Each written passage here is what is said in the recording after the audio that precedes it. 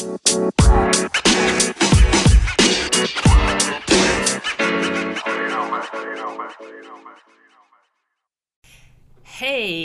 welcome to another edition of Conversations Beyond the Pew.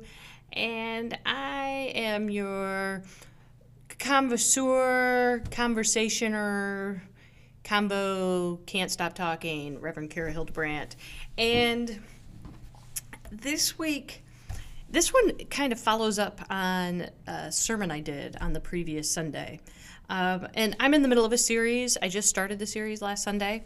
And that series is covering discovering our identities in God. And each week it's taking a different section of that. And this past week, I talked about discovering our identity in God when we feel unloved. And feeling unloved it's one of those subjects, right, that's a little touchy. Like it kind of hits at our very core, because as humans, that's what we crave. We crave to be loved. We want to be loved. It's why we'll act certain ways, and why we have all of the information that we do about how important love is at the creation of a child's life, at the beginning of that life, of how the love that a child receives in the first few years can really determine the success of that child throughout the rest of his or their life. And so it's one of those things to really consider, to think about as to how we understand love in our own lives, not only what is a feeling, what just feels good, but instead of what is a healthy type of love. But what do we do when we feel like things are truly, truly unhealthy? I mean, think about that. Think about that for a second. When were the times that you felt unloved? Why did you feel unloved? Was it because you wanted somebody in particular to love you? Is it connected to self-love? Like you don't love yourself. In fact, maybe you hate yourself. You hate who you are, the way you act, what you are, any number of things of why there might be some self-loathing.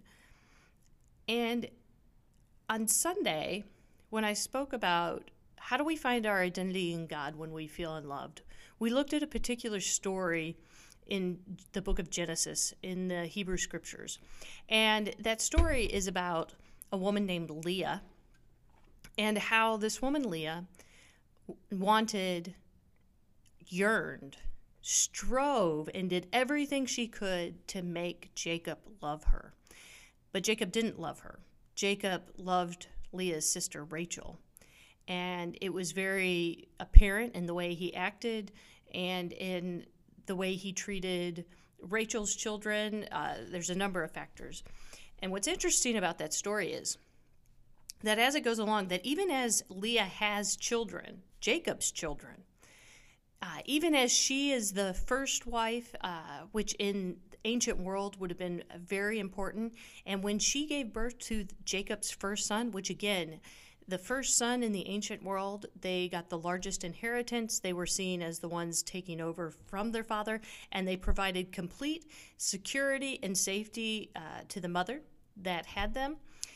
That there's still this sense of that Jacob doesn't love her, and that every time she has a child, that Jacob continues to not love her. Because what's important for us to remember is that love is always a choice. There's nothing that we can necessarily do to make someone love us, because for them to love us, that is a choice, just as it's a choice for us of who do we love.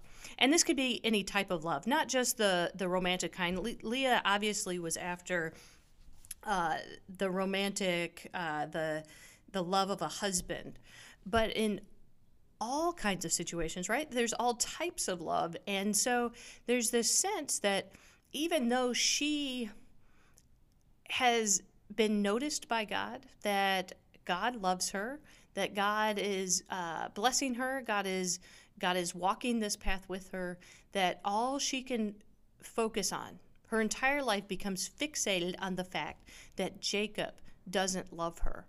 And so she begins to miss the people who do love her. She misses the love that does actually surround her. And so when she begins to wrap her entire identity around the fact that Jacob doesn't love her and how she wants that love, she yearns for that love, but she's just not going to get it. But she begins to wrap her entire identity, that's all she's fixated on, to the point that she names her children in connection to that, of connecting to that I'm not loved. And that this goes so far that it causes a problem between herself and her sister, Rachel. And then it's going to cause a problem between Leah's children and Rachel's children. That's ultimately going to end with Leah's children selling one of Rachel's children, named Joseph, into slavery into Egypt. And so you have to take a step back and go, wow, her entire identity becomes wrapped around what she cannot have. And as I think about it, how easy it is for us to sometimes get wrapped around what we don't have instead of paying attention to what we do have. And so how do we deal with that, right? How do we begin to understand and see and move and be with an identity that's really more focused upon God, upon the love that does exist, upon the things that we do have in this life, whether they're blessings or abilities, different people that's in our life, that we have to be careful and take that step back, because if we throw ourselves too much into what we're missing, what we don't have, that we're going to miss the love that we do, the gifts that we do have, and it creates this emptiness for us. Think about that. When all we can think about is what we don't have, we're always thinking about something to fill it up with. And how sometimes those things that we choose to fill our life with, they don't stop the pain. They don't satiate. They don't seem to fill the void within us. And so then, how do we begin to shift? How do we begin to put our identity, a foundation in the love that we do have in this life? And it's one of those things that it's those small little steps. It's not like today I make a promise that from now on, in all situations, I'm going to only find the good, or I'm only going to focus on the love that does exist. I'm only going to focus on the good things of life. I'm only going to focus where God is moving through our lives, because that's going to be really hard to accomplish, because life is difficult and it hurts when people don't love us. It hurts when people don't respect us, when people mistreat us. Those things are painful. And yet, how do we begin to turn away somewhat, that they don't become our entire identity? And that really comes in small little steps of stopping ourselves when we get into that back and forth, that constant up and down of thinking of only seeing the negative, of only seeing how things are not working out, of only seeing how we aren't loved, and saying, okay, wait a minute, let me take a break. Where am I loved? Where does God, how does God love me? As I said on Sunday, nothing can separate us from the love of God. And so if the love of God is our foundation, and even though there are painful things that happen in this world, how does that begin to turn how we see love in every other realm of our lives? How does that open our eyes to an identity that isn't focused on what we don't have, but begins to be focused on what we do have.